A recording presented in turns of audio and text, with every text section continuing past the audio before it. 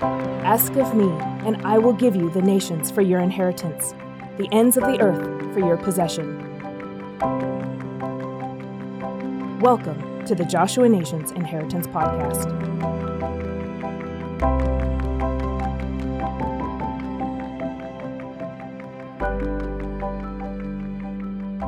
What a privilege and a joy to be back with everyone. It's been a few months. I'm just grateful for the opportunity to lift up the name of Jesus, and I trust bring tremendous encouragement and build up the faith of each and every one of you. I want to share with you today about how to become the present day mighty men and women of God. David had 30 mighty men. The Hebrew word for that is shalashim. They were the 30. But if you look at where they started at this place called the Cave of Adullam. David had been anointed as king as a young man. He had slain the giant Goliath with his slingshot and his stone. He had served King Saul and had spears thrown at him. And he had been running in ditches and caves with a few different men. And David was exhausted and tired. He crawled into this cave and he basically said to the Lord, I'm tired. I give up. I'm ready to quit. His family had even sort of rejected him and made fun of him as the smallest and the youngest.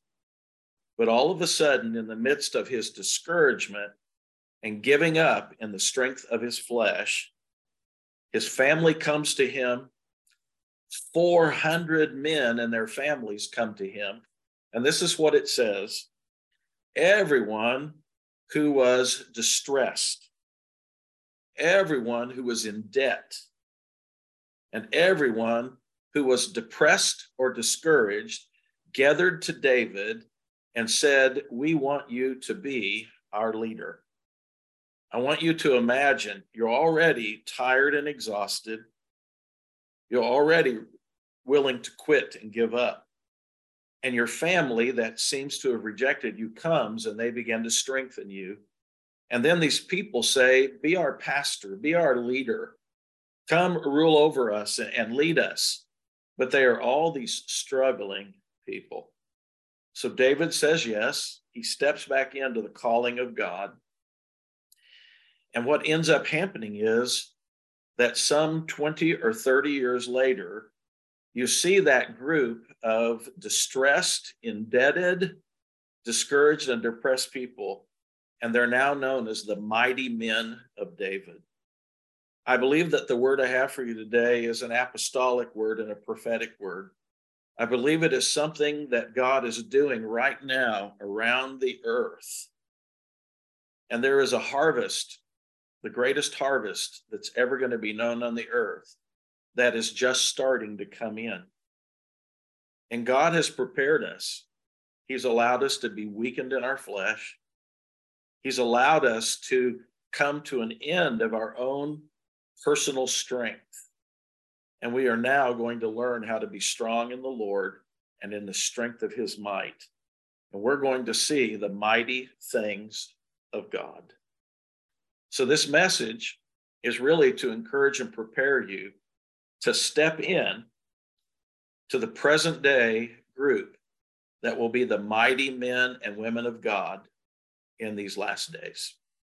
I want to share with you a dream that God gave me about a month ago. It was actually probably 5 weeks ago. It was right before we went to Rwanda. In this dream, there were two trains running on railroad tracks side by side, and they were pulling into stations. And people that were leaders on the train were getting off in these stations and they were preaching. It was an interesting dream. One of the trains had the name Righteousness on the side of the engine. And people were preaching the gospel. And some wanted to receive Christ and were getting on this train of righteousness. At the other station, the leaders of that train were getting off and they were preaching, but they were preaching all sorts of things of the occult and all sorts of fleshly things and immorality and all sorts of wickedness. And the name on the engine of that train was wickedness. And I remember in the dream, the Lord saying to me, between now and the end of the age, these two trains will run side by side. There are many, the fields are white unto harvest. There are many who are ready to be saved, and there are many who are going to resist and walk in rebellion, and they choose wickedness, and they will perish. But he reminded me of the end of the book of Revelation, where one day they look up, and there is a host of people coming in out of the tribulation, and the number is so great that it can hardly be counted. And he said to me after I woke up from that dream, he said, the time has begun for the great harvest of the end to begin. I believe that's the day that we're living in. Psalm 24:1 says this, the earth is the Lord's and the fullness thereof and the people who are in it. So let's talk about the truth regarding God and the nations. God didn't make the earth for the devil. He did not make the earth for wickedness. He made the earth for his glory, and he wanted a people and a family, and he still does. There are many in the earth that are yet to come in, and our job is to preach the gospel of the kingdom. Our job is to walk in the demonstration of the Holy Spirit and power, literally doing the ministry of Jesus. I'll talk more about that in a few minutes.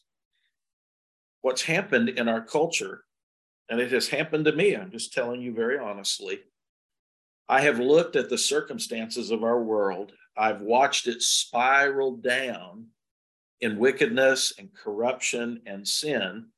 And I've heard this little whisper of the enemy that says, just, hunker down in the bunker, just hide and just wait until Jesus returns. It's really bad out there. And the gospel and the kingdom of God are not going to prevail. And you just hang on until the end. And I know that's a lie, but I began to subtly, over time, believe that it was so rough out there that there was not a whole lot of hope to see a great harvest, to see some things really turn around and change. As I woke up from this dream, the Lord began to speak to me. He did not condemn me, but he took me to Romans chapter 5 and verse 20. And this is what it says. It says, the law came in so that offense or sin would increase. But where sin increased, grace abounded much more. And the Lord began to say to me, yes, sin is abounding, but my grace, my ability to forgive and redeem and establish my kingdom, even in the midst of all of this wickedness around the world, my grace, my truth, my power, my authority is greater than all of that sin.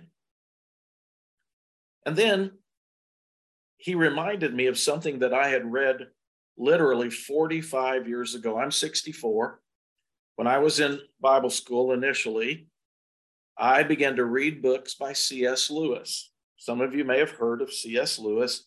He wrote books like The Chronicles of Narnia, Mere Christianity, The Screwtape Letters, but he wrote a book that's not as popular as many of those books. It's entitled The Great Divorce. And it's about this divorce between the kingdom of God and the kingdom of darkness, about righteousness and the way of the world. But as I woke up from that dream and I was praying and pondering, he reminded me of a statement in that book. And it says this. It says, the love and grace of God is so great that the jaws of hell cannot open its mouth wide enough to swallow one drop of God's goodness. What C.S. Lewis was doing was putting in perspective how great God is, how powerful his love and the gospel is, how powerful the kingdom is compared to the kingdom of darkness. What Satan and our media and many things in our culture have done is they have raised up Satan and his kingdom as so powerful, and they've said God and the church and all of that is so weak and it's so insignificant. That's not true. We know that's not true. But if we are not careful, the enemy just keeps bringing that to us, and we lose that boldness and that courage and authority that we once walked in. I want to take you to the book of Colossians, chapter 1. Please turn there with me. Colossians, chapter 1. Let me tell you just quickly about the church that I'm pastoring. I've pastored some large churches. I've pastored some churches that in our standards would be pretty well known, pretty powerful. But as my wife and I planted this church a little over 7 years ago, we have fought tremendous battles. It seemed like most of the people that came our way were some of the most broken people. There was a couple that God brought us, and they had both been saved out of prison. They were single. She was a lesbian. Her dad had been unfaithful to her mom and had molested her and been into all kinds of pornography, and she hated men. She had become a lesbian, was in prison, and someone reached her with the gospel. And she was radically born again. When she came to us about 4.5 years ago, she knew the Lord, but she had a lot of baggage, a lot of demonic attachment from her past. She was hungry. My wife and I began to work with her. At the same time, there was a man that came to us out of prison, and he had been a drag queen. He had been involved in men dressing like women and all the perversion of that. But he had been cooking and selling meth, was caught and put into prison. He was radically born again in prison. When he came a few months after this other lady, he again was very hungry, but had lots of baggage and demonic attachment. They began to grow. My wife and I were able to take each of them through some deliverance. And I don't want to glorify the enemy, but they would begin to manifest demons. And these demons would scream, throw them in the floor. They would writhe.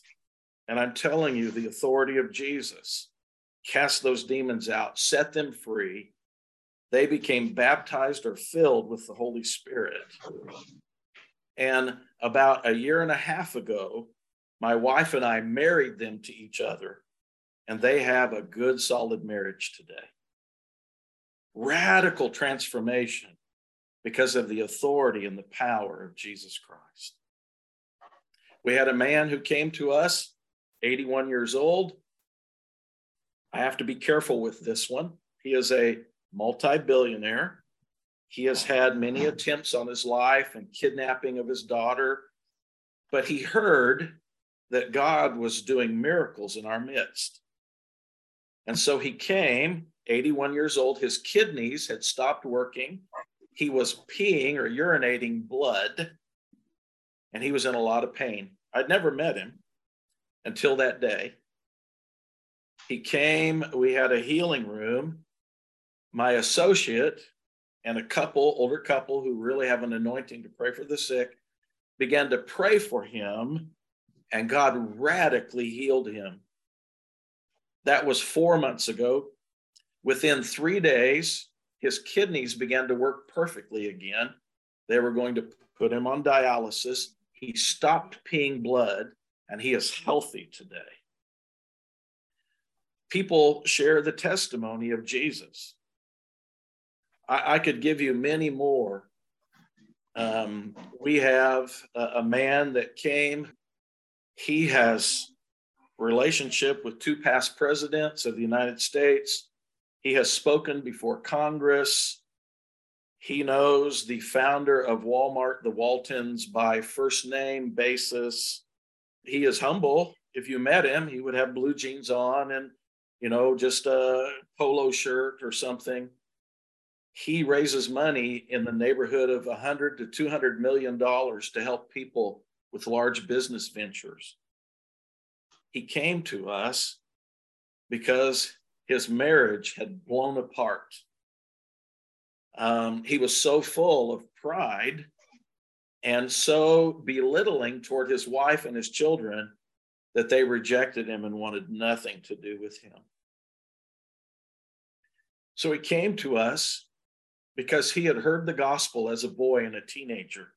He came, we helped him find Jesus, and this week, as he and a friend reached back out to his ex-wife who had divorced him, for the first time, she is willing to sit down and talk and possibly begin to restore and heal this marriage. I'm sharing these stories with you because I asked the Lord, I said, why do we seem to inherit all the difficult people, all the people that have gone other places and couldn't seem to be helped, and you bring them here, and I kid you not, they're challenging. Working with them is exciting, but it makes you tired.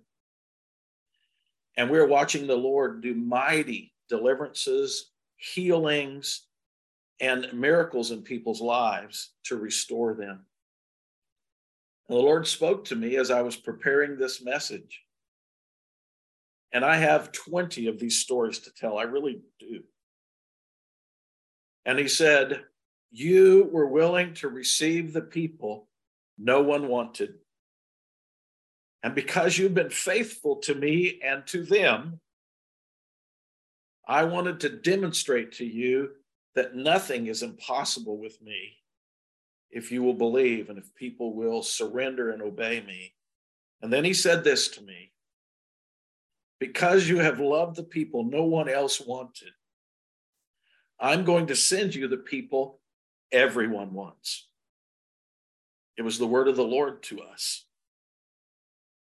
I don't know what to do with that. This is a church of 150 to 175 people. It is beginning to grow, and people are coming because they are hearing the testimony, Jesus is alive.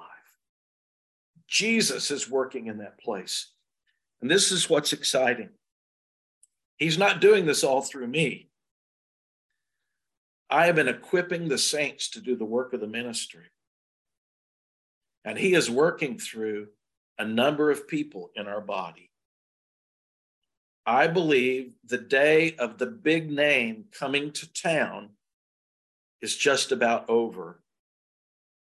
God is raising up a faceless generation, a group of people that are not famous in the world, but know the Lord and are willing to step out in faith and love people and minister Jesus to people.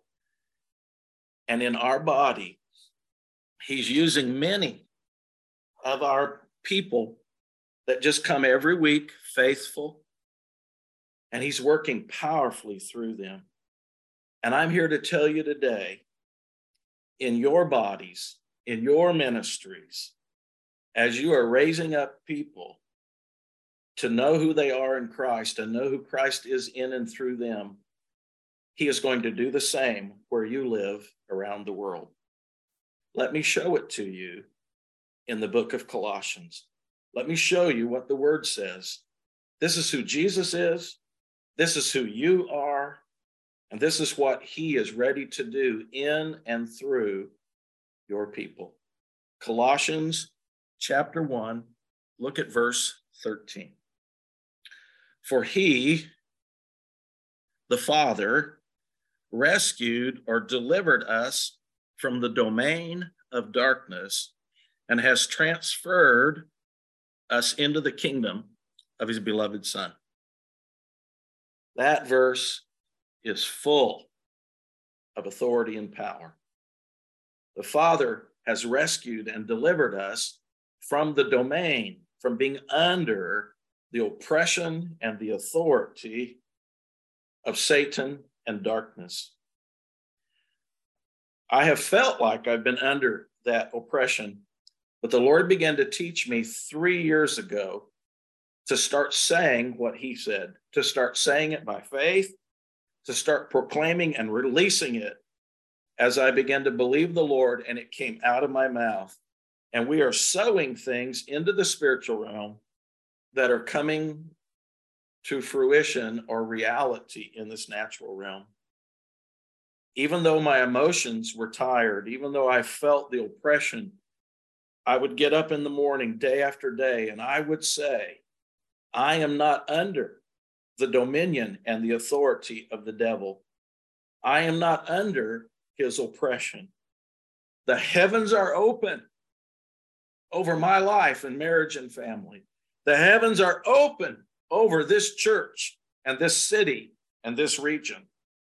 Satan is defeated, Jesus is exalted, and his kingdom is coming, and his will is being done on earth right here as it is in heaven. And I'm telling you, my brothers and sisters, day after day, after I did that for a while, we began to see some things begin to break loose. I began to teach my leaders how to do the same, because that's the truth. We have authority in the spiritual realm, and we have to bind the enemy and pull him down. We have to exalt and proclaim the truth. And if you'll begin to do that over time, you will begin to see the heavens open over you and your family and your ministry and your region. He has transferred us. It means that he has conveyed, or we now live in the kingdom of his beloved Son. And Jesus rules over the devil. You and I, in Christ, rule over the devil. He tries to wear us down, make us passive, tries to get us to look at circumstances, tries to get us to look at the natural and say, that's reality. That is not reality. I see those things. They are real, but there's something greater than those things. He goes on, look at verse 14, in whom we have redemption, forgiveness of sins. He is the image of the invisible God, the firstborn of all creation. We have been redeemed. We've been bought back because we have value. You are valuable in the Lord. You are right where you are because God's placed you there. There were times in the ministry here where we are, where it would become so bad. We have had horrendous things happen in the lives of a number of our people. They had issues that were demonic. They had such brokenness. They would act out and do things that were horrible. And I would say to the Lord, Lord, this is too difficult. Send me somewhere else.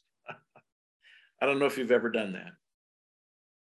And he would say to me lovingly but firmly, no, you're right where I want you. You just stay right there. You just keep going.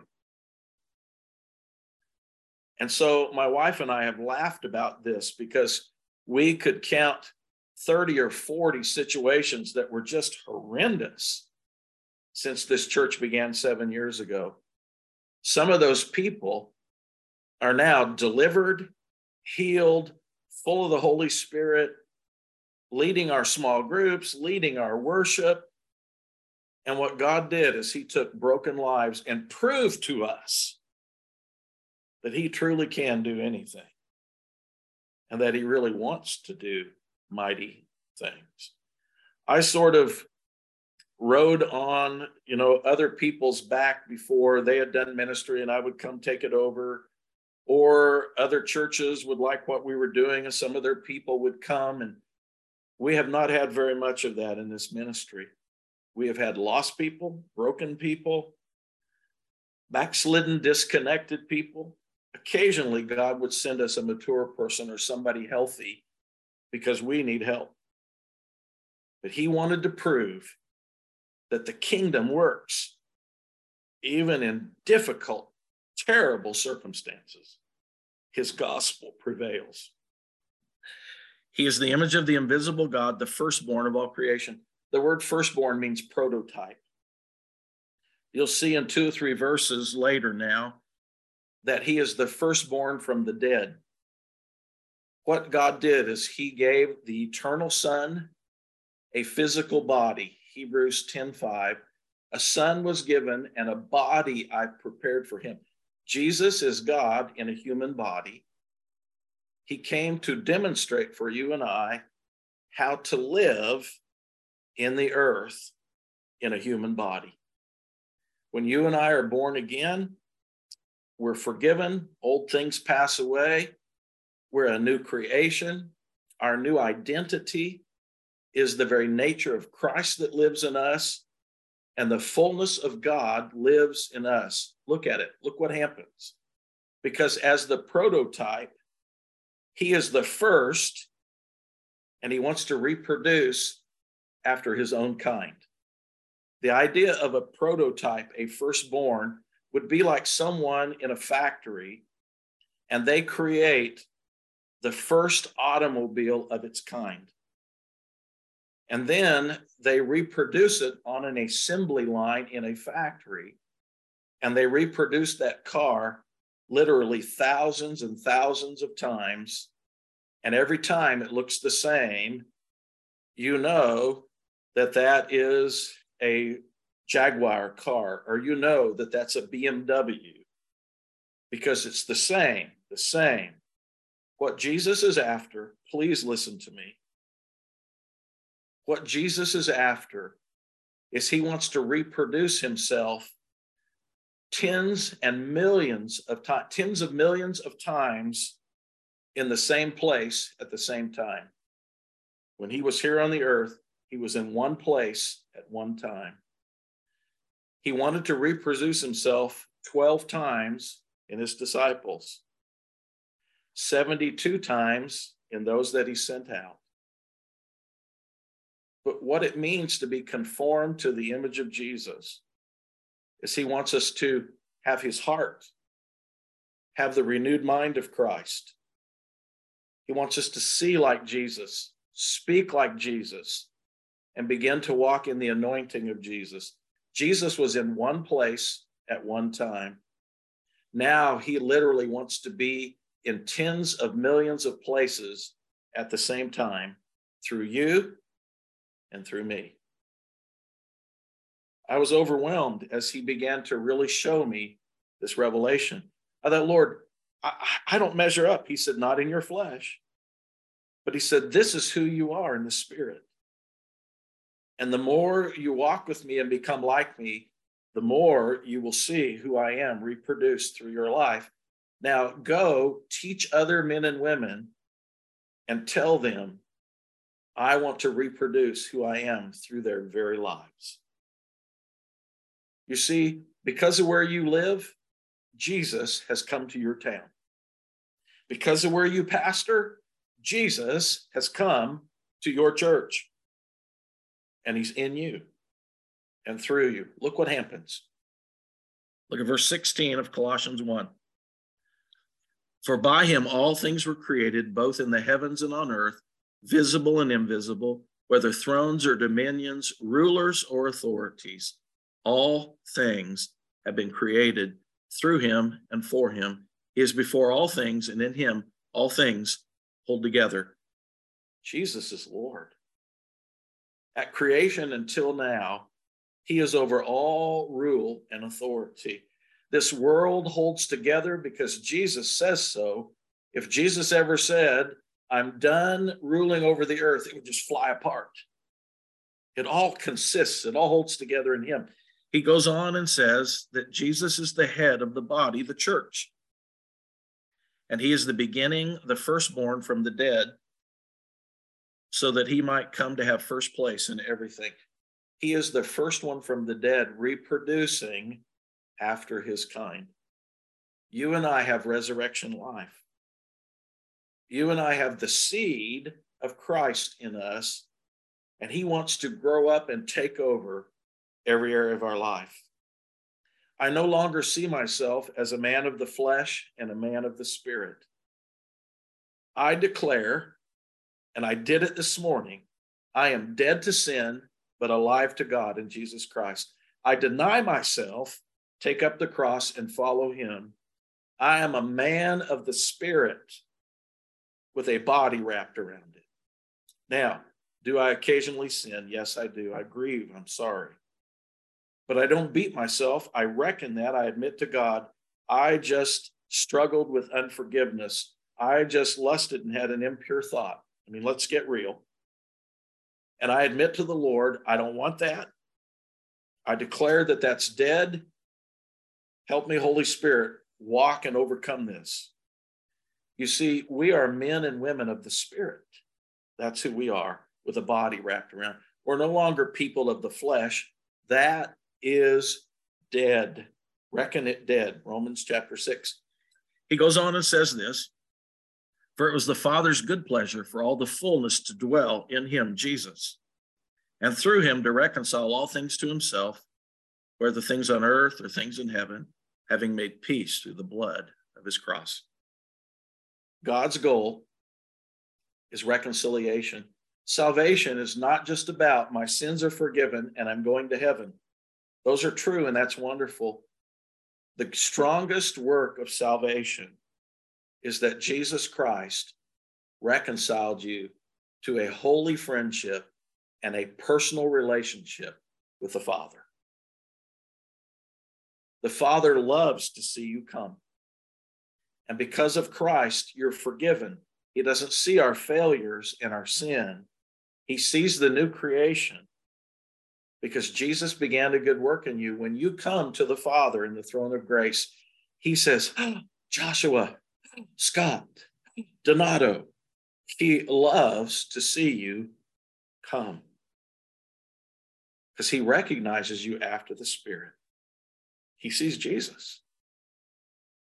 He's working in us to make us like Jesus. Skip down to verse 26. I've got to keep moving before time is gone. As you and I discover who we really are in Christ, and you and I walk in that close relationship with the Father and Jesus and the Holy Spirit, he is revealing the mystery. Look at verse 26.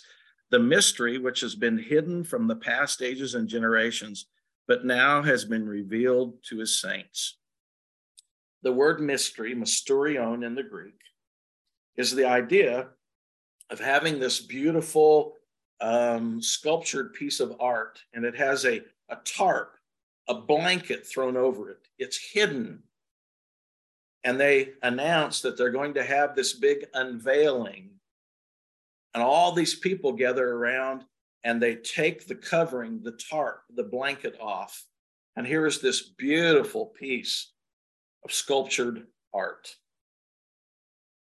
The mystery was this: they could not even imagine in past ages that a day would come when they didn't have to make a yearly sacrifice. There would be one sacrifice, once for all, Jesus Christ. They could not imagine that God would actually come to live in them. This God that they couldn't even say his name. This God that they felt like they had to constantly appease, and they felt guilty and ashamed because of their struggles. They couldn't imagine that a day was coming when that very God would pay for their sin and penalty forever and reconcile them to this close friendship, everyone who would come. They could not imagine that this very God that created everything that was eternal beyond explanation would actually come live in them. That's the mystery. Look at verse 27. To whom God willed to make known what is the wealth of the glory of this mystery among the Gentiles, you and me, that is Christ in you, the hope of glory. So let me give you quickly 3 words to describe Christ in you, the hope of glory. First of all, Christ is the essence. The essence. And what that means is he is our very makeup and identity of who we are. Christ means the anointed one. You have the anointed one in you. And now we are praying, anointed one, release your ministry out of me. You live in me. I need you to come out of me powerfully. Christ is the essence. In you, that's the experience. He lives in you by his Spirit. You have his nature. In the past, I could envision relationship with the Father. Even though he's Spirit, I had a good Father. I've read about the Father in the Scripture. I could imagine a relationship with the Father.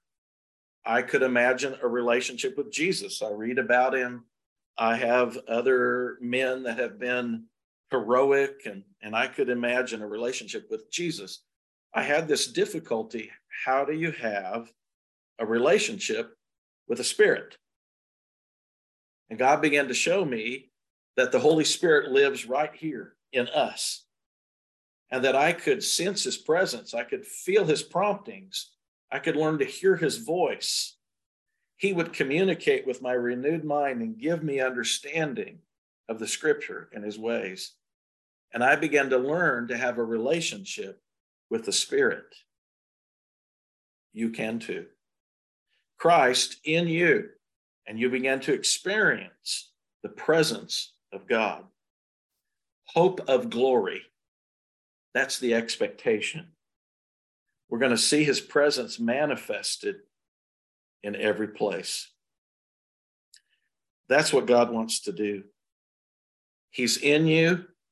He wants to fellowship and wants you to learn to sense his presence, hear his voice, feel his power, be moved with compassion toward the lost, be filled with faith toward somebody that needs to be healed, sense his authority when somebody needs to be delivered, and to step into that not in your flesh, but by faith as the spiritual men and women that you are. You have his authority. Now, I want to draw this to a close. Go to chapter 2, and I want you to look at verses 9 and 10. As the Holy Spirit began to show me this, it was more than I could wrap my understanding around. It was just so much more, and he's still beginning to reveal some things to me. But it changed how I look at situations. Colossians 2, verse 9. Colossians 2, verse 9. For in him, Jesus, all the fullness of deity or the Godhead dwells in bodily form. The fullness of the Father and who he was as the Son and the Holy Spirit lived in Jesus. And then look at verse 10. And in him, Jesus, you have been made complete, perfect, lacking nothing. And he is the head over all rule and authority. Follow what's happening here. The fullness of the Godhead lives in Christ, and Christ lives in us. This is what God is saying to us.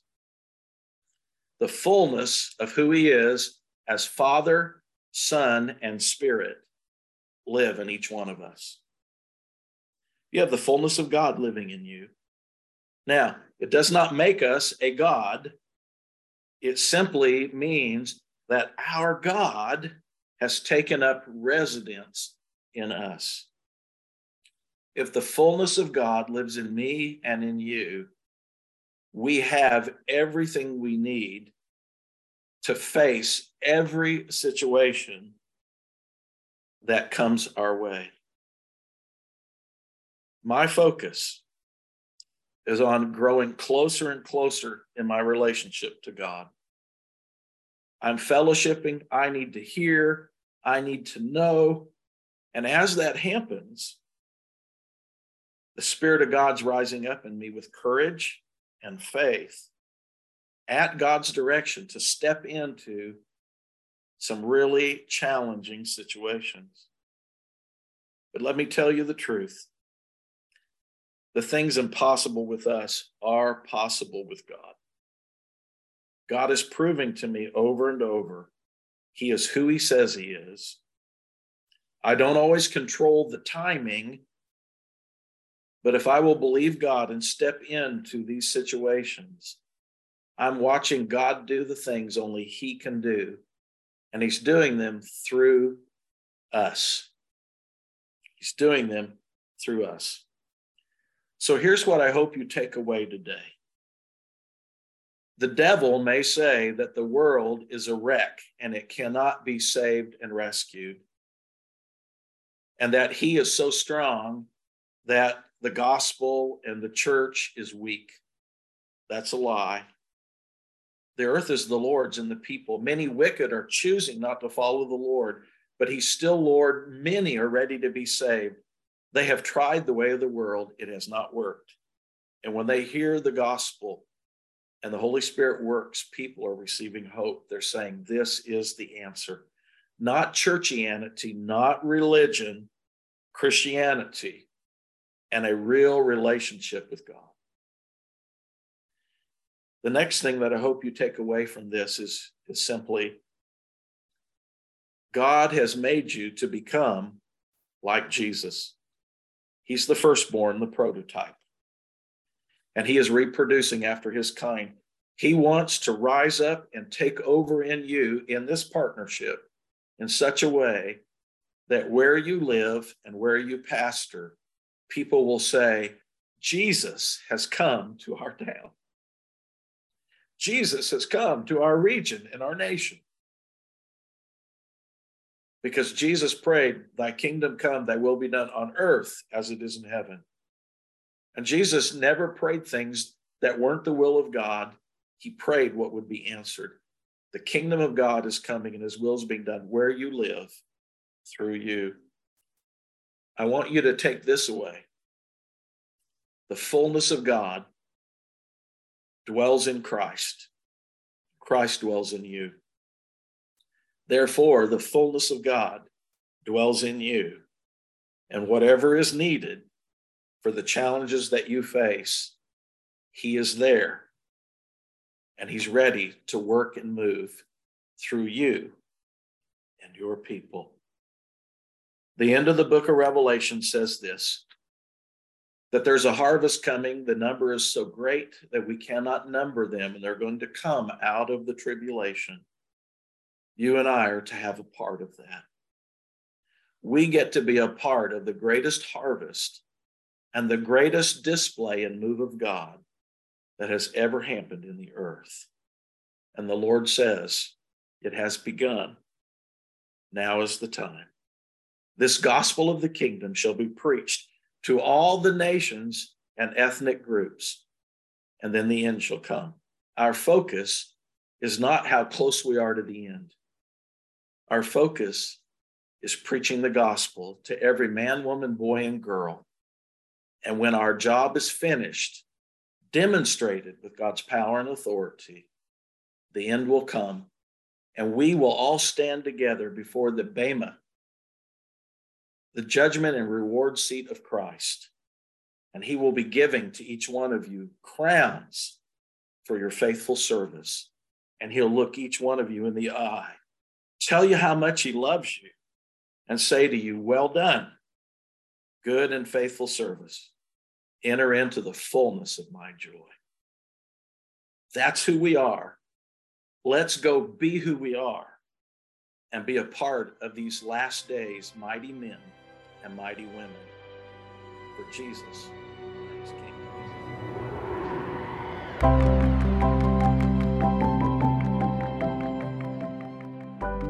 Thank you for listening to the Joshua Nations Inheritance Podcast. We hope you were encouraged and challenged with today's message. For more from Joshua Nations, visit our website, joshuanations.org.